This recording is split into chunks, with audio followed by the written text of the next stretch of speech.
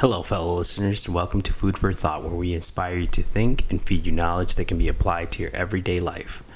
I'm your host, Juan Cruz, and before we get started on this podcast, I just wanted to mention Ford. They are phenomenal, great company, especially in the last few years. A lot of people have mentioned, and they tell me, well, why do Ford? You know, everybody's always stuck on these European cars. They always say Mercedes, Volkswagen, Honda, Toyota. Everything across these, but usually American is like the last thing that people will put as their number one car.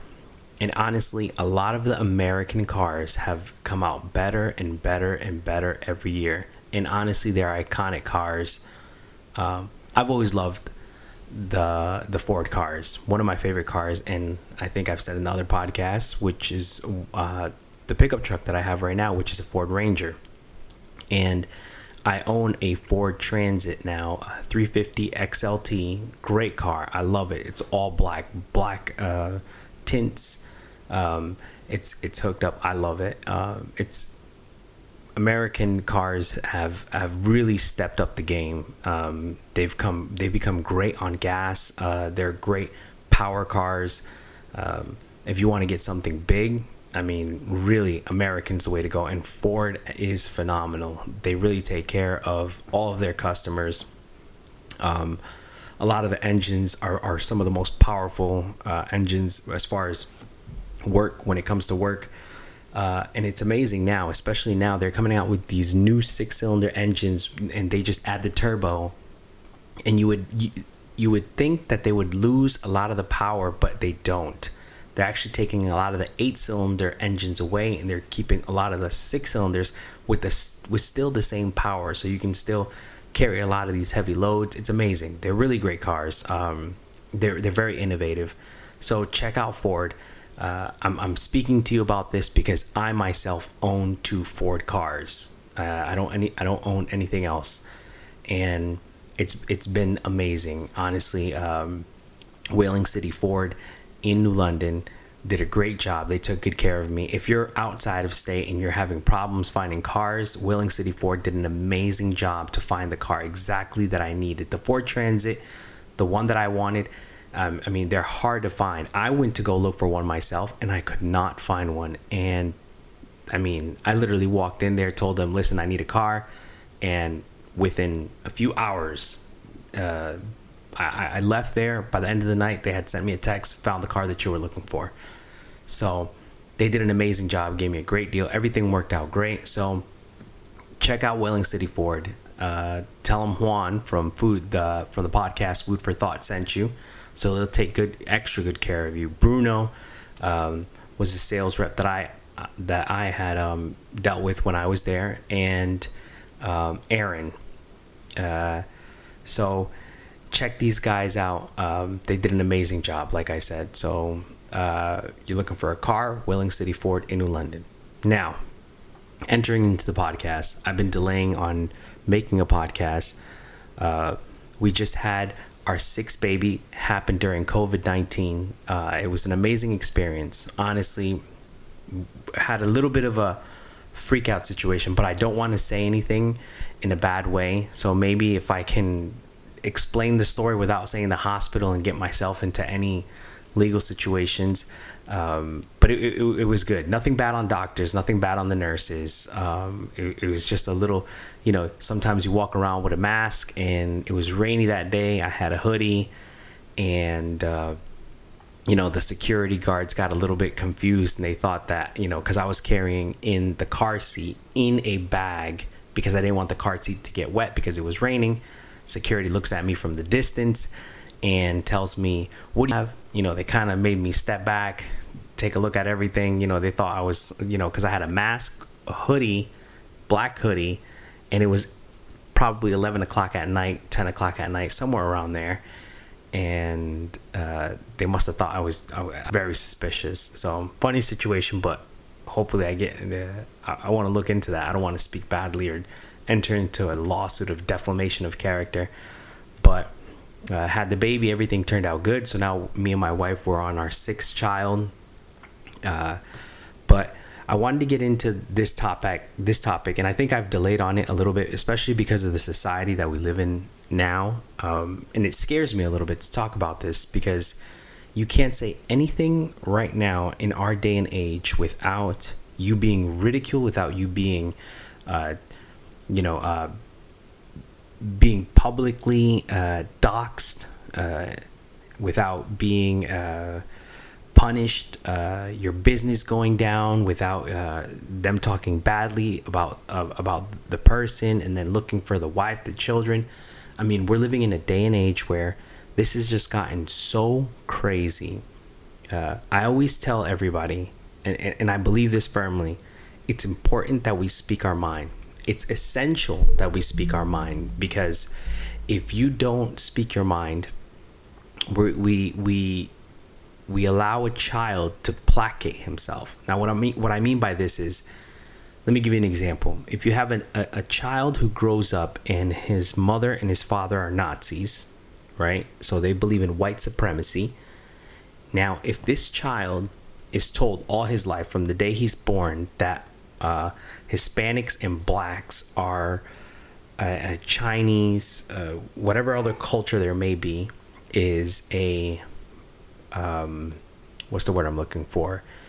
A horrible race, and they speak badly about them and how they're destroying the country or destroying the world, and I don't know, whatever bad words that they want to say, or ill, however ill they want to speak of them.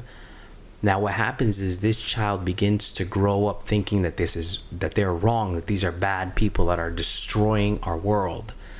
And unless somebody can come along and show him a different world, and show him what it's like to live or speak with Mexicans, or speak with an African American family, unless somebody can be his friend, he will begin to think that, until one day one of those friends or people from school that can love him and say, because he speaks his mind, this child speaks his mind, eventually this friend will say, no, it's not like that. Let me take you to my house. Let me show you my friends, my families. And I've been in scenarios where this has happened. And you show them a whole different world in which they begin to see that life isn't what mom and dad had told them, that all black people are not what they say, that all Hispanic people are not what they said. And the dangerous part, that if we don't allow the world to speak their mind, and even in Christianity, it's important. God never takes away the free will of mankind. And this is important. And hopefully someday we'll get into this topic a lot deeper, maybe with a theologian, with a priest that I can get on here. But God never takes away the free will of mankind. You can do as you please. You can choose to sin or to do good, because that's free will. Because if you're forced to only do good, then that's not free will.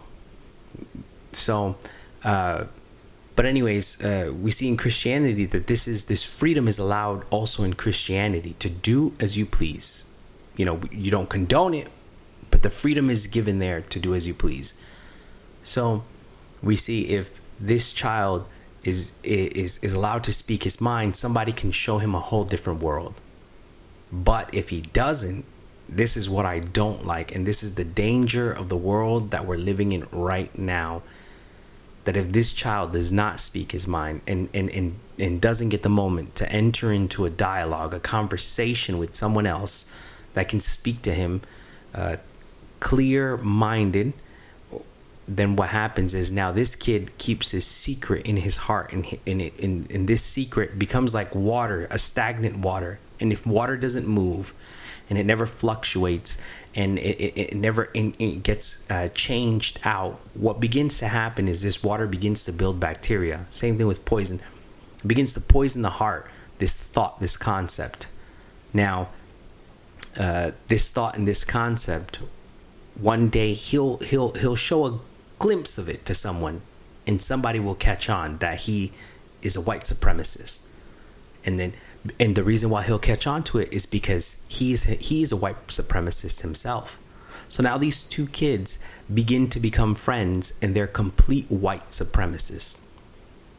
Now, these two white supremacists begin to poison each other, and they begin to feed into their thoughts. So they're putting more fuel to this fire of this ill-minded mentality that they have. And this is how you create danger in this world. And it's important, especially now in this day and age, that we can all speak openly. No matter how bad this thought is, we have to learn to set our feelings aside and to listen. As bad as it may be, you have to listen to this person's thought. Just like a child. A child, you don't tell him, shut up, don't talk about that, or stay quiet. No, what you do is the father allows the child to speak his mind, and then he corrects his thought, if it's going towards an evil way or towards a good way. But right now we're living in a world where you can't say a single word without being just murdered. And I think it's very dangerous. Very, very dangerous in the world that we're living in right now. So because of that, a little bit, this is why I was a little bit hesitant to get into this topic, because scared a little bit. But anyways, this is the topic. The topic is chaos and order, the difference between man and woman. Now, hopefully, within this next hour or so, hopefully, let's see how it goes. I'll try to keep it within an hour. I can allow you to see the beauty of man and woman, and how each one is made so perfectly, almost like a puzzle meant to be together. This is something that's been left in my I've been thinking about for a while now. Now, men and women are two completely different beings. There's no ands, ifs, or buts about that. You know, their body parts are, especially on the reproductive side, are different. You know, and almost like a left and a right brain. You know, you have the left side of the brain is the more creative side. The creative side of the brain, you know, is the one that controls the artistic side of yourself. It's a little bit more free landscape, and they've done studies where they show that they've connected these wires to people, and when a person is being artistic and they're drawing something or they're creating music, the left side of the brain is so much in control of all this. Now, when you're making decisions, when you're discerning, when you're trying to solve problems, when you look at this in the way of I don't know, from the cognitive standpoint. You know, cognition is what allows you to you know, kind of have a little bit of that knowledge to be able to discern through problems that you're going through. So the right side of the brain is the one that's working harder. So the creative side is more left, and then the more discernful decision-making side is more of your right side of the brain. Now, you see, with these two, it kind of works the same way. You look at it from a left standpoint, which would be more democratic, and then you look at it from the right standpoint, which is a little bit more Republican. And you can kind of put it that way because the left is a little more liberal, and the liberal mind is a little bit more creative. You look at them and they have all these free-minded mentalities, you know. And then you look at the right, and the right is very capitalistic, very orderly. The left is a little bit more chaos, and we'll speak on how chaos is not always a bad thing. Okay, I know you see it as a bad thing, but it's really not. And then order. You know, maybe some of you are listening to this podcast and you're thinking order is a bad thing, Juan. That's very bad. Like, we need to get rid of order. Fascism, all this stuff, right? Which fascism I don't agree with. You know, imposing somebody to think and act a certain way. So anyways, so you have the Republican side, which is a little bit more capitalistic mentality. They're more orderly, right? And you kind of need both. You need both sides of this in politics, because if you don't have both of these sides in politics, what happens if everything becomes in the House, let's say in the White House, everything becomes complete Republican, it enters into complete capitalism, complete order. Not saying that all Republicans think this way, but then you have complete order. And with so much order and so much construct, what happens is eventually you get into almost like this dictatorship. And they want to put order to everything and control every little aspect. And order isn't bad. Order is essential. But then you have the left side, which is chaos, which is a little bit liberal, which I think is essential too, because how do you stop the right, the Republican side, the orderly side? How do you stop this from becoming a dictatorship? Because the left will constantly keep the right in check. The left, the liberal, the democratic side, the chaotic side, they constantly keep them in check. And they say, why are you doing this? Why are you going this way? Why did you make this law? Why are you doing, and if things go too orderly and they become a dictatorship, protest happens, and, a whole craziness. And I think it's important, but the problem is if you leave the left side to control everything, it's destructive too.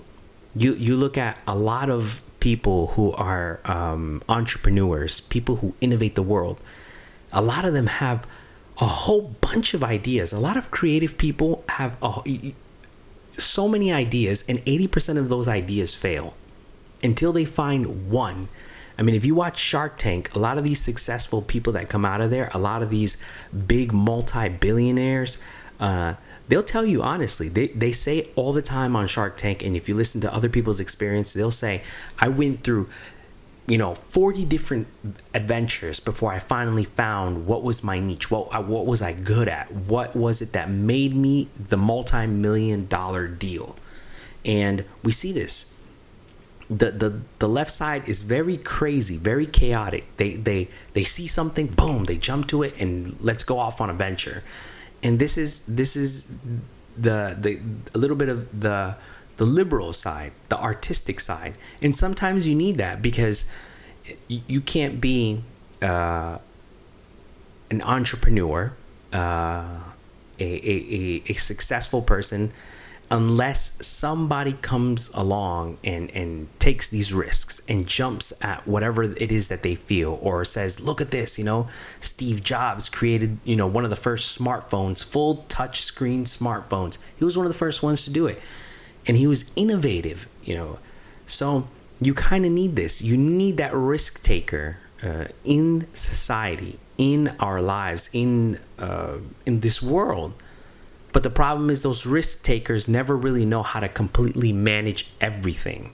And that's sometimes you need somebody else to kind of come in and put order into that. A lot of these people who are the creative minds that come up with these beautiful concepts, these beautiful innovative technologies, a lot of them don't necessarily know how to run their money or put construct around the businesses that they create. So then they have somebody come along, because they're just a creative mind, and then somebody comes along and puts order to everything. Because you can run a business with 20, 30, 40 people, 100, and after that, after 500, it just gets so crazy. And unless somebody who has had the experience can put order to that chaos, and it's interesting because you need both of them, just like the left side of the brain and the right side of the brain. It's important that you have the left and the right. The human body works with both left and right. So now you ask yourself, now you probably think to yourself, what is it? How is this a comparison of man and woman? Now, on every social culture, now this is a proven stat, okay? No matter where you look, ask if most women who are reasonable will agree with this too. On every social culture, women are more negative. It doesn't matter if you're going to Finland.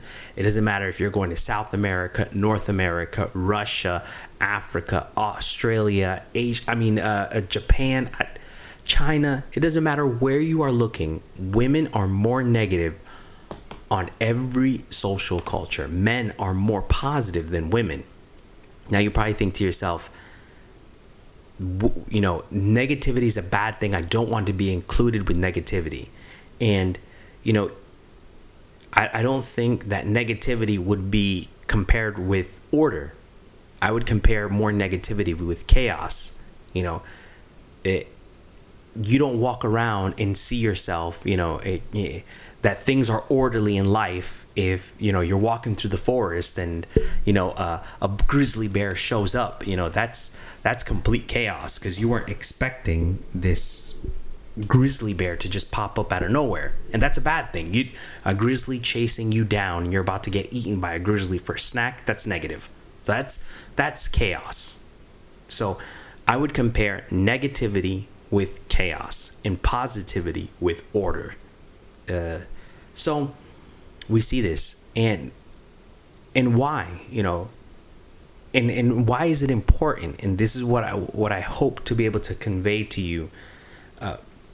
Because women, because of their body, because of how they were made, whatever you want to call it, okay, whether it be Mother Nature, whether you call God, whether you call a superior race of aliens, which is a dumb idea, but we'll maybe we get into that some other day. But whatever way you want to look at this, women have their menstrual cycle on a monthly basis. And during this time of the menstrual cycle, they have peaks of estrogen. And this estrogen creates mood swings. And I don't think that every woman in the world would say, when I get my menstrual cycle, it's the greatest feelings ever.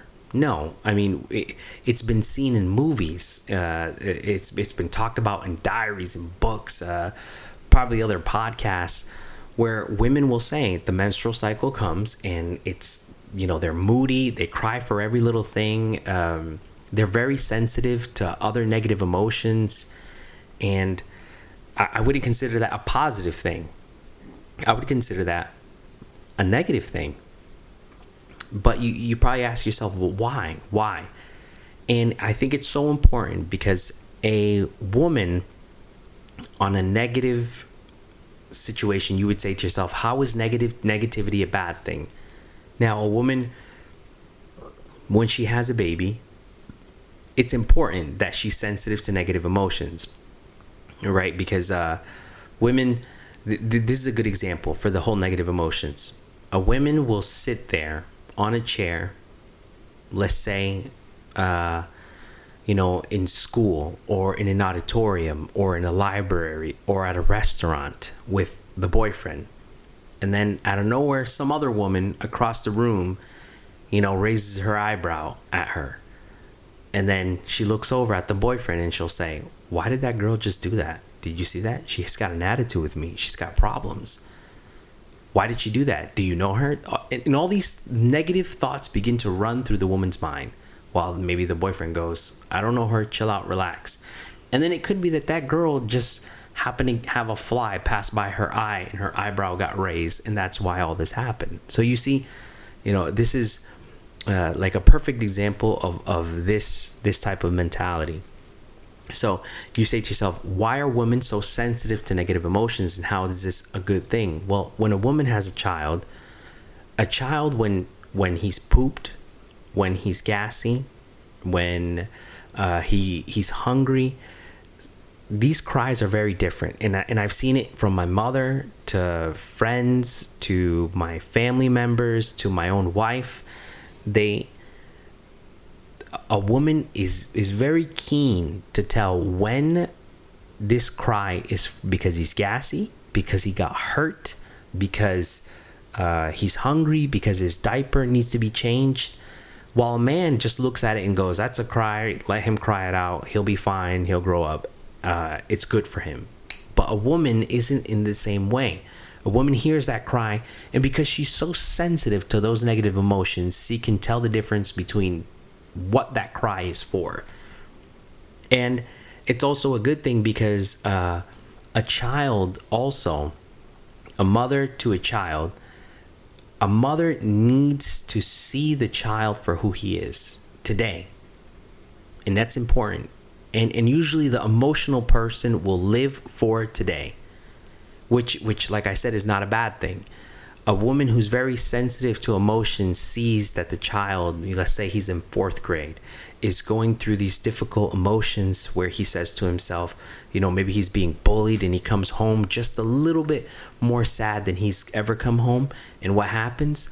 The mother picks up on these things, and the mother goes, why is he like this? And then she speaks with the husband, and they have a conversation. Then they find out the child's being bullied. Usually it tends to be the mother that catches onto these small things. Then you go a little bit farther out. You got high school. And what begins to happen? Girls begin to get more sensitive to emotions. They cry over different things. And you don't want a father, kind of brooding his way through this scenario, because the father looks over and he says, get over it, shut up, be quiet, because men are naturally not as sensitive to these emotions as women are. On a bigger scale, let's say 80%. I'm not saying all men are like this, because some men are very sensitive too.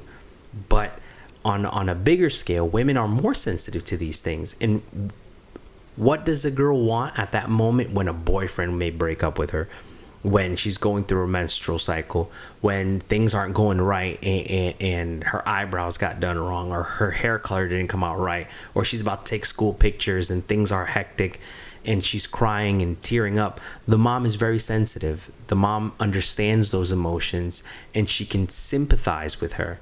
She can empathize with this daughter. And it's important. You see how the mother, how this negativity isn't a bad thing. I always say too, even as I gave you the example of the liberal mentality, the left mentality, the democratic mentality, in comparison with the woman too.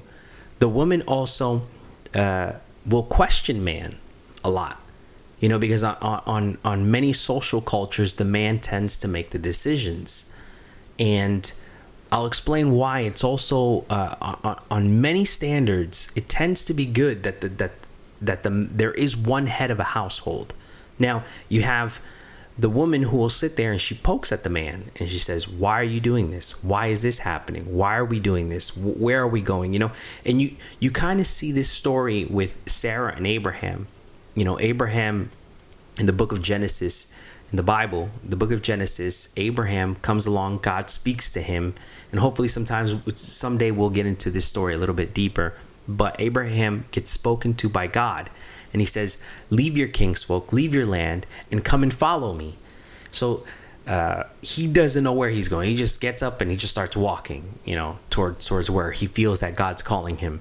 And then a few years go by, and then he sees that still up to this point, nothing is happening. So eventually he ends up having his own child, but the questioning kind of begins to happen from Sarah, because she kind of enters into this mood and of kind of, where are we going, what are we doing, where's this child, what's going on, and in a way you can kind of imagine that Abraham probably thought to himself, well, am I going right or am I going wrong?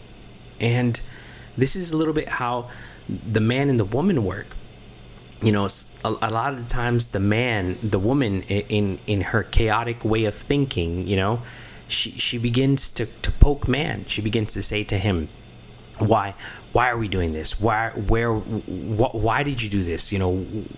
And it's important for man to question himself, because man in his dictator mentality, because a lot of men kind of do want this, and this is why they want to feel the man of the house, and this is why a lot of the times these jokes get made. of man being the man who wears the pants in the family, and he's in control of everything. And it becomes a little bit more orderly. It becomes more dictatorship. The words seem maybe a little bit too harsh, but just to give you a little bit of an idea. And somebody needs to question this. Somebody needs to look at the man and poke him and say, why are you doing this? And the man questions himself. And then he's left with two choices. He looks at himself and he says, you know what? Am I making the right decision? Am I going to the right place? Am I doing the right thing? And if he's wrong, if he's a humble and smart, wise husband, man, father, he says to himself, wait a minute, this is wrong in what I'm doing. But if he sees that he's right in his questioning, he looks at himself and he says, I'm right. I'm going in the right direction. I'm going towards the right place. I'm doing the right thing. And this is so important that this chaos questions the order. And it's important because if you look over in the book of Genesis, it begins, the world starts off formless. The world starts off without form. It's just like this void. It's just the cosmos in no order. And God comes into the beginning in the book of Genesis, and he puts order into the world. And it's important that we see that out of chaos comes order. It doesn't go backwards. It doesn't go out of order comes chaos. Always remember that. When things are chaotic and things are going to hell, you say to yourself, we need to put more order into this, into our household, into our situation. I'm having bad spending habits. Okay, well, let's order myself. Let's put myself in order. Let's begin to stop acting impulsively, and let's begin to control my impulses. Let's put some construct. Let's put some boundaries. And order comes out of chaos. It doesn't go backwards. So out of the woman's chaos, order comes. But I think nowadays we're living in a world where it's been so propaganda to say that women are weak, that women are what's another word I'm looking for, that they're considered negative and they're not considered positive, that they're not considered people who are important as far as the business, that they don't meet the same standards as men. And women are trying to enter into the playing field of men to show that they're just as good as men on their same playing field. And I think this has become so destructive for women, because woman is so unique, is so good, is so beautiful in her tender way. And now women are starting to be trying to become hard, like strong, tough, like tougher than men. Let me prove to you that we're tougher than you, that we're just as strong, and that's not great. It's funny how we don't like to fight the nature at all. And if anybody comes to play against nature, we kill them. I mean, look at this global warming. I mean, if you're not recycling on the right can or canister, I mean, your neighbors, oh, look at that person, oh my God, and it becomes just this big destruction. But humans, we destroy nature. We go against our own nature, and it's such a bad thing. I believe. I think we were created so perfect to play a role, each one of us. You look at it from even from an electrical standpoint. You think about it from the essence of physics. You need negatives and positives. You can't put two negatives and expect things to work, that it'll flow continuously, because one needs to pull and the other one needs to push. You look at that symbol of yin and yang. There's a little bit of order in every chaos, and there's a little bit of chaos in every order. This little black symbol where it's got two. You look at it from every single standpoint. Even I explained how, in the book of Genesis, we got confused. We made this mistake like Eve did, where Eve goes and she grabs this apple and she says, if I can take away all the bad of my life and keep only the good, because I'll have the knowledge of good and evil, then I'll get rid of all the evil and I won't have to suffer no more, because suffering is bad, because negativity is bad, because this is bad. So let's get away from all the bad and keep all the good. So she decides to bite the apple and want to play God of her life. And this is this story. This is a little bit of that moral story for us to see that we take negativity like it's a bad thing. Women take negativity like it's a bad thing. Like for them to be chaos is bad. For them to be negative is bad. You know, for them to be a woman, it's become so destructive in this way. And the woman was made so beautiful by herself, so perfect. And somehow in our world, it's becoming a competition where it's a woman needs to compete with the man. And it's just so nuts to me how this is kind of begin to happen. And women are can create human beings that can change the world. They can form a child to change the world. But now we're living in a world where it's teaching the woman to compete with the man, to go against, I don't want to say her own nature, but I don't know. And in the book of Genesis, there's this very beautiful concept, and John Paul II in Theology of the Body speaks of this. You know, so for the Christians that might look at me and say, you know, this is wrong, you can't speak about this, and you can't, you know, a lot of people have written about this, that you look in the book of Genesis and God creates man, right? In the first chapter, he goes and he creates the world, and then he creates humanity on the sixth day, and then he stops, and then he rests. And then you see that along comes the second day, the second chapter. And the second chapter reverberates this echo of creation again. It speaks about it again. And what happens? God explains the creation of man again, but in more detail. He explains that he sees that man was alone. And what does he do? He says that he puts man into a deep sleep. And what he does is and it's interesting because it says that he takes from the rib. And if you take from the rib is kind of more or less like a halfway standpoint between a human being. It's almost like a metaphor saying that like he takes from the half and he splits this human being into two. And then it explains that then when they get married, they leave their mother and their father, and then they become one flesh. Like they are like man and woman are reunited. And if you think about this, who better to be your partner in life than the half that was once split from you to now be rejoined with you again? The perfection of what's the word I'm looking for of creation, of procreation, where a male and a female together can become one body that can create another human life. One without the other, this world ceases to exist. This is crazy. If you think about it like this, the world stops existing if man and woman do not procreate. And it's funny how we're so caught up in that if this world ends, we need to get off. So if a comet hits the Earth, we won't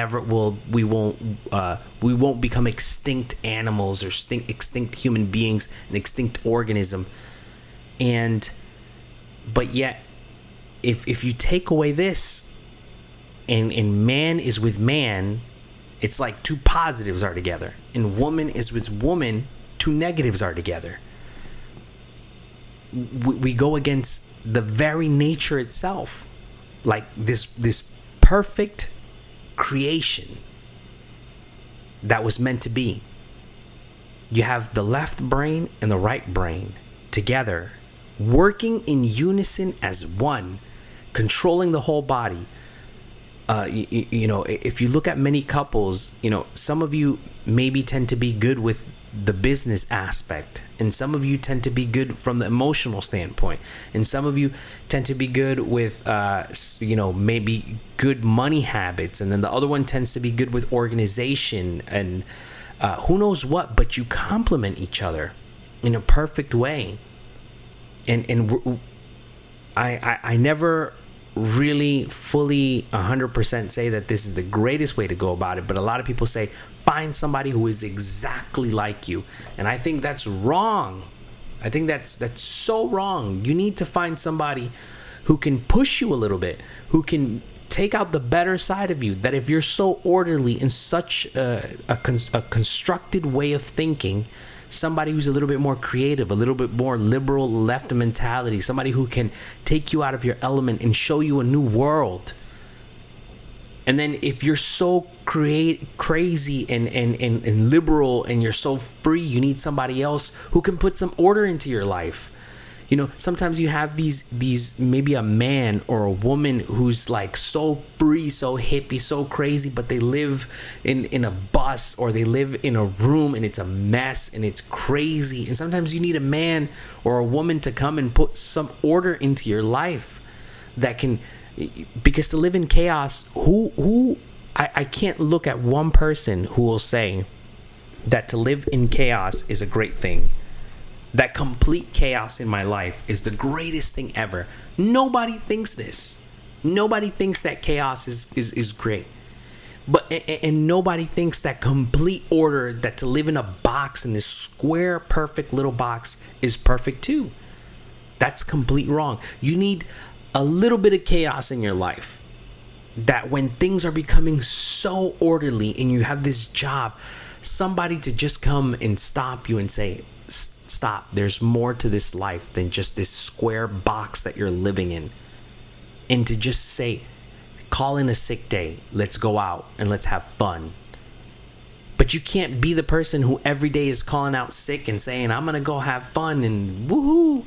It doesn't work like this, because you lose your job, you lose your house, you lose stability. So you need a little bit of order in every chaos, and you need a little bit of chaos in every order, both negative and positive, both woman and man. You need men. You need masculinity. And right now, we're living in a world where masculinity is considered toxic. It's bad. It's bad for a man to be a man. It's bad for a man to just work out and say, this is what a man is. And sometimes it seems a little bit cliche, but sometimes you kind of need this. I exaggerated that a little bit, but I'm not saying that women can't work out. No, but my point is that, you need a man. You need that man. It's interesting because the man now speaking it from the man standpoint, the man has testosterone. And testosterone is very interesting because it's a proven science from many different universities. Harvard has done this study. I think Yale has done this study. I think Stanford's, Boston University has done the study, that if a man, and this is very interesting, if a man with low testosterone, because there's some men who have prostate problems or prostate cancer or whatever it may be, or if they have some cancer in let's say the genital area, or right, the genitalia, I don't know what the word is, you guys know what I'm talking about. So if they have problems there, and if they used to think, if I have this right, I'm not sure, but if they lowered the testosterone levels, it would help with the cancer, the development of cancer that was happening in the body. But then they showed studies later on that same testosterone would also cause what's the word I'm looking for? Where they would lose their memory. Oh my God, dementia. They would have memory problems. They couldn't think as well. The mental clarity was gone. And you see how they've connected studies over the course of many years that testosterone for a man gives mental clarity. It helps with cognition. It gives you the discernment to stay focused on one thing. Testosterone does this, and the man has way more testosterone than the woman does, and the woman has way more estrogen than the man does. Now, mind you, both man and woman, a man has both estrogen and testosterone, right? There's just a little bit of chaos in all that order, and then the woman has all this estrogen, but she also has testosterone. So there's a little bit of order in all that chaos. I mean, listen to this, like how philosophically, scientifically, biologically, it just all connects. You think about this, and the man has this mental clarity. The man sees just right now. He sees one direction. He sees one thing. I mean, even if all the women who are listening and the men who are listening, if they have kids or whatever it may be, a man takes care of something. I memean, a man is focused, and if there's crying in the background, he's so focused on one thing that he doesn't hear the crying of the kids. He's like, it just kind of gets blurred out because he gets so mentally focused on one thing. And sometimes it's good because you need the woman, let's say for a child, I had said the woman in her emotion lives for today. So the woman in her emotion can see the child for who he is today. But if you only see the child for who he is today, and you feed him candy, and you give him all this love, and you treat him only and live with him only for today, you know what begins to happen? This child later on in the future becomes he grows up without character. But a father which tends to discipline the child way more, you know what begins to happen?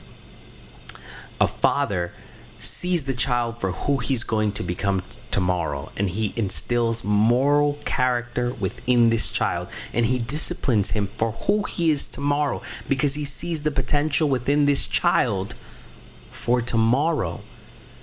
When you correct the child, you see the child for who he's going to be tomorrow. You're not correcting him today for today.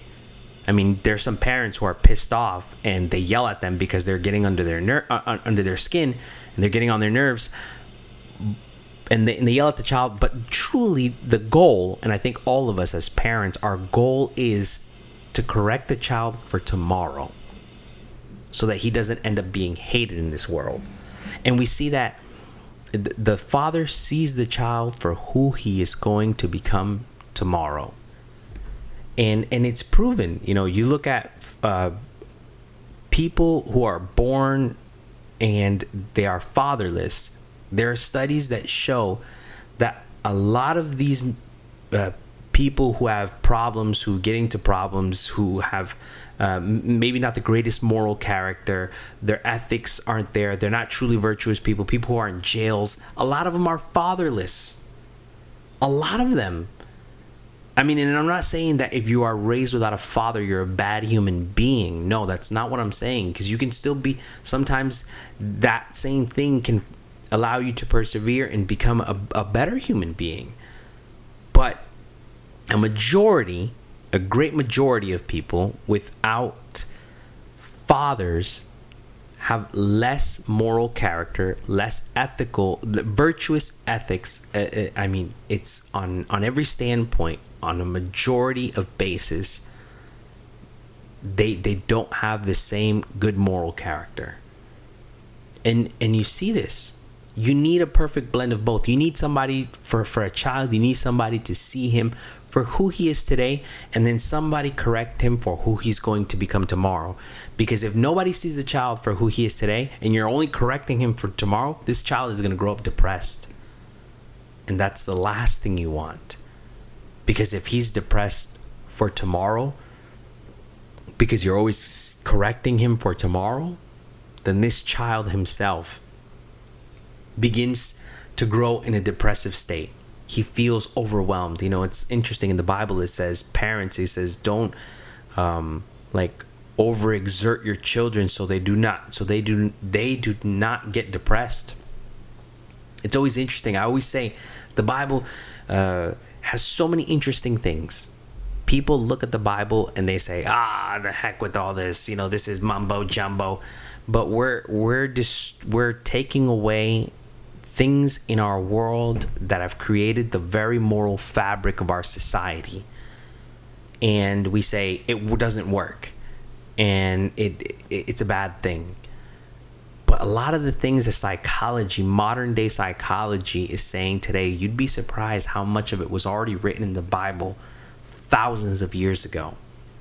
You know, Jordan B. Peterson, one of the leading clinical psychologists, I mean, he says a lot of things and it all matches up with the Bible. He's an atheist that even did, I don't want to say atheist, maybe agnostic. I don't know what exactly the word is. I don't know, because he doesn't really say whether he believes or doesn't believe.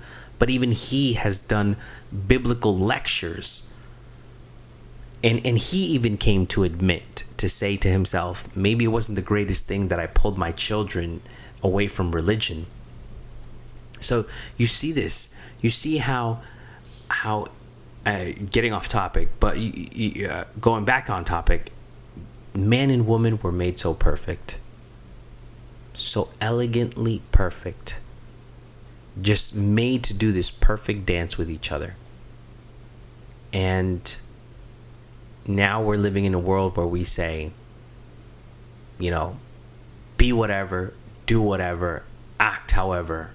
And sometimes it's not the greatest thing, I believe. Because to live in a lie, and I had spoken about this on the topic of truth, to live in a lie is a very bad thing.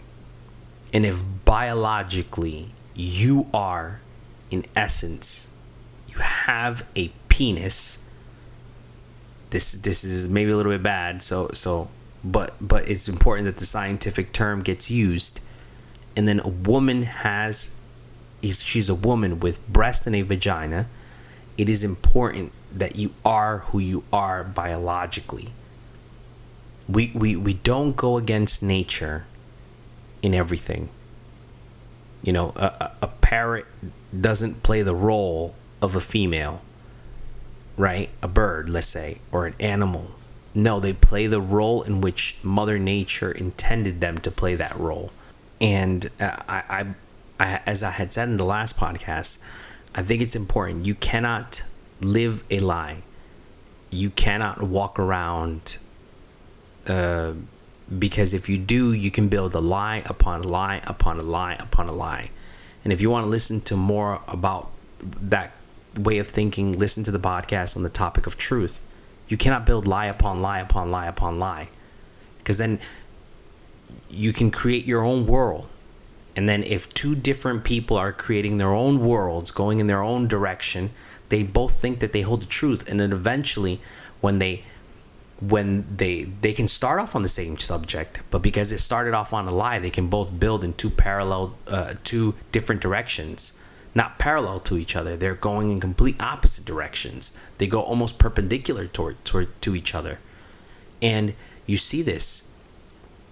I don't think any of us believes that if you live in a lie, that the best possible outcome will come to fruition. The best possible outcome will come to existence in your life. I don't think any of us believe that. I think we all can agree that if you live in truth, your greatest chance for success will always will come to fruition. And you see this. But we're living in a world where we say it's okay for you to live a lie. It's all right for you to live a lie. And I think this has become very destructive.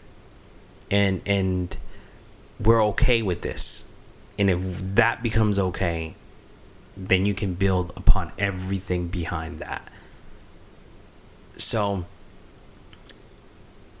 I think it's very important that that man and woman were a perfect blend for each other.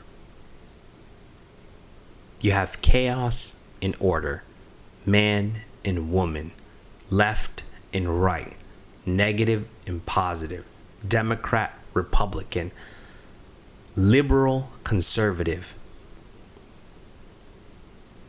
You need both. So, hopefully this is giving you something to think about. Hopefully I was able to explain it in the way in which I had it planned out in my head. Maybe it wasn't the greatest, but I hope I gave you food for thought. I hope I was able to plant a seed in your head that maybe can grow and you can expand upon these thoughts. Now, mind you, not everything that I say, I'm always like 100% sure I'm right about everything. I mean, from a foundational standpoint, I do believe I'm right. Because in my heart, it feels right. Like my conscience tells me that I'm right. But I believe that this podcast has grown to be so big because honestly, maybe the way that I come about these things, it's very solid, and maybe you see some truth in it. So for that reason, I do these podcasts. I don't try to convince people of my way of thinking. I think that God, in his own way, in his own shape, his own form, he will convince humanity. He will convince you and have you a solid way of thinking, because you believe it in your own heart, because you experience something in your life that has left a memorable moment to say, this is the way that it is. So all I can do is give you my thoughts and put other people that have in some way, I like the experiences that they have gone through in life, and it'll be something that leaves you like concrete to say, this is truth. So and like I said, I don't say that I hold every truth and I'm right about everything. I could be wrong about some of the things that I say, but overall, the foundational standpoint, the groundwork of it, I do believe it's right. Maybe how I went about it was wrong, but and I think people listen to it and like it because they like how I'm able to process these things.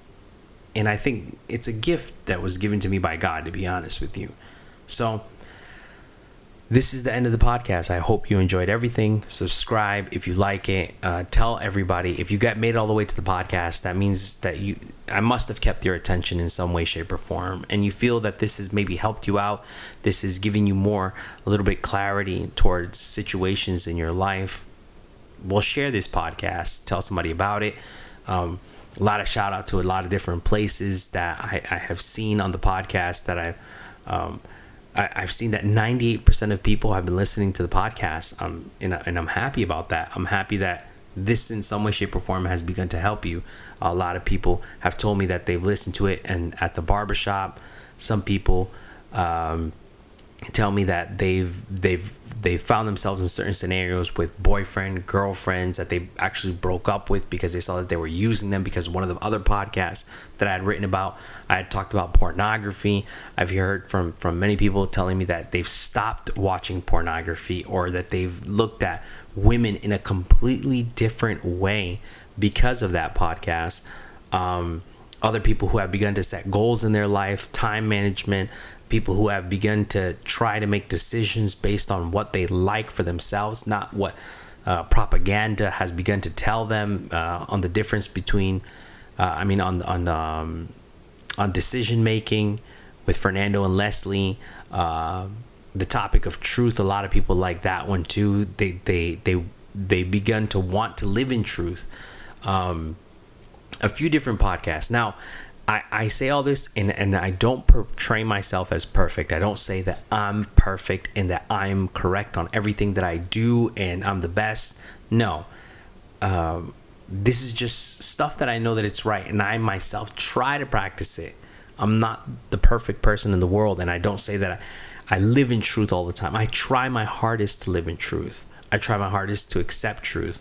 I had explained that I had a difficulty with pornography when I was younger. I also fell, into, making decisions based on what society liked, to fit in with everybody else. So these are all things, all these podcasts that I do, they're all things that I myself am trying to work on, and I continue to try to work on. And I never believe that I'm perfect. I never believe that I'm good. And that's taken me a long time, and I hope that I can continue that way. Because the person who thinks that he's perfect will never aspire towards something greater, towards something better. But the person who believes that he's wrong, that he's bad, that one is constantly bettering himself. The person who thinks he holds all intelligence, that's the fool. And the person who believes himself to be a fool and that doesn't hold all intelligence, that one becomes wise. So all I can do is share this information. I believe that if this helped me, my hope is that I can help other people along the way. So subscribe, share the podcast. Shout out to Bangladesh, Turks and Caicos. There's a whole bunch of people listening out there. United States, obviously. You have all the coastline, which is big. You have New Jersey, a lot of listeners out there. Connecticut, Massachusetts, Rhode Island, California, Illinois, Montana, Texas. A few different other places that if you're listening, shout out to all those people. Thank you for listening. Thank you for sharing. Also to different countries. You have Spain, you have Portugal, United Kingdom, you have South Africa. I've had people in Egypt. There's people in India. There's people, oh my gosh, there's everywhere. Whoever's listening, I'm obviously, I hope you're listening to it in English and you understand English, but shout out to you guys. I hope that you can continue to pass this on. There's always one thing that I like in the Bible, that it says that he who holds his treasure and shares it gains a greater wealth. So, and I do believe that. I do believe that the more that you speak about this treasure that you hold, the better you learn to articulate your words, and the more you can further develop this thought process. This is why in the barbershop, a lot of times with clients, I'll actually speak to them about these topics before I put it on the podcast, and I'll ask them and they'll ask me questions. And then if I don't have the right answer, I'm not one of those people that looks over and says, and I make up some mumbo jumbo just to try to be right. If I don't have the right answer, I go, let me think about that, and then I'll get back to you. And then, maybe in their head, they think I won the battle. I got him to shut up. But I rather go back, think about it, and further develop the thought. And sometimes when you speak, in speaking, you're able to further develop these thoughts because it doesn't stay compacted in your brain. And you can visualize what it is that you're speaking about. When you speak it out loud, you can sort of visualize it. So I'm able to further develop this in the barbershop. So, but yeah, so once again, shout out to Ford. Check out Ford. Great cars, great company. They're giving so many incentives, especially with this whole COVID-19. They're taking care of you in so many ways. Check it out. I don't know when exactly this ends, but they're doing 3 deferred payments. They're also doing they're taking care of 3 payments if you get the loan through Ford. The sales are amazing right now. If you go to Whaling City Ford and you tell them, Juan sent me, they're definitely going to give you a great deal. So check them out. Shout out to all the people at Ford in especially in London, in Whaling City. I have 2 cars. I don't like to be the one, and this is why I haven't done ads where I'm putting out just ad after ad after ad after ad, because I like to tell you that if I'm doing it, if I'm telling you about it, it's because I myself have it. I have 2 Ford cars. So I have a Ford Transit, 2019 Ford Transit 350 XLT, and then I also have a Ford Ranger. So I have 2 Ford cars So I myself like Ford. I don't like those, sometimes I used to judge myself. So I'm thinking if I did it, a lot of people have maybe done it. Maybe not so, because I'm a little bit worse than most people. But you listen to people when they're advertising at dealerships on the radio station, and they have never bought a car there. And, so I like to sell you something which I think the product itself is good. So if I myself haven't tried it, maybe that's why I haven't paid attention to the offers of your ad. Maybe I've kind of shoot it off because I myself don't do it and I don't agree with it. Or maybe I don't want to sell you on something that I'm not 100% convinced about, and I don't know the ins and out of everything. So for that reason, that's maybe why. So shout out to Ford. Check them out. Hopefully you enjoyed everything. Subscribe and share the podcast. So until next time.